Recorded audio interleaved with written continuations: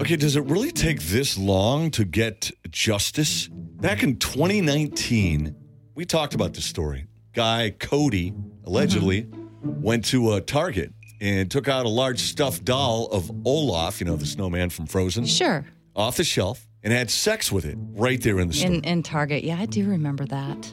Then he went over to a stuffed unicorn, got it on with that one too. No, defiled the unicorn? Cops showed up right when he was in the act with the unicorn. Oh, no. So he was charged with criminal mischief. Doesn't seem like a big charge for having sex with stuffed animals in front of a bunch of kids at a No, Target. it doesn't, does it? Anyways, Target says they destroyed the 2 stuffed animals he'd violated.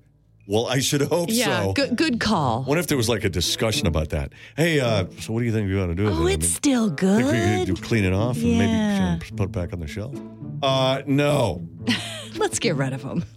A better part of valor. But I like the way you think. Trying to save us a little money. This dude was in court just the other day. This is 2 years after the fact. Yeah? And the judge decided he needed to undergo a psych evaluation. Really? Just now you're determining that? The wheels of justice can turn so slowly. They should have gotten this done Ages ago. by the beginning of the year in 2020. Anyways, they're trying to decide whether he should go to trial. And the prosecutor says if he does go to trial, they're going to introduce evidence that he's done this before at a Walmart.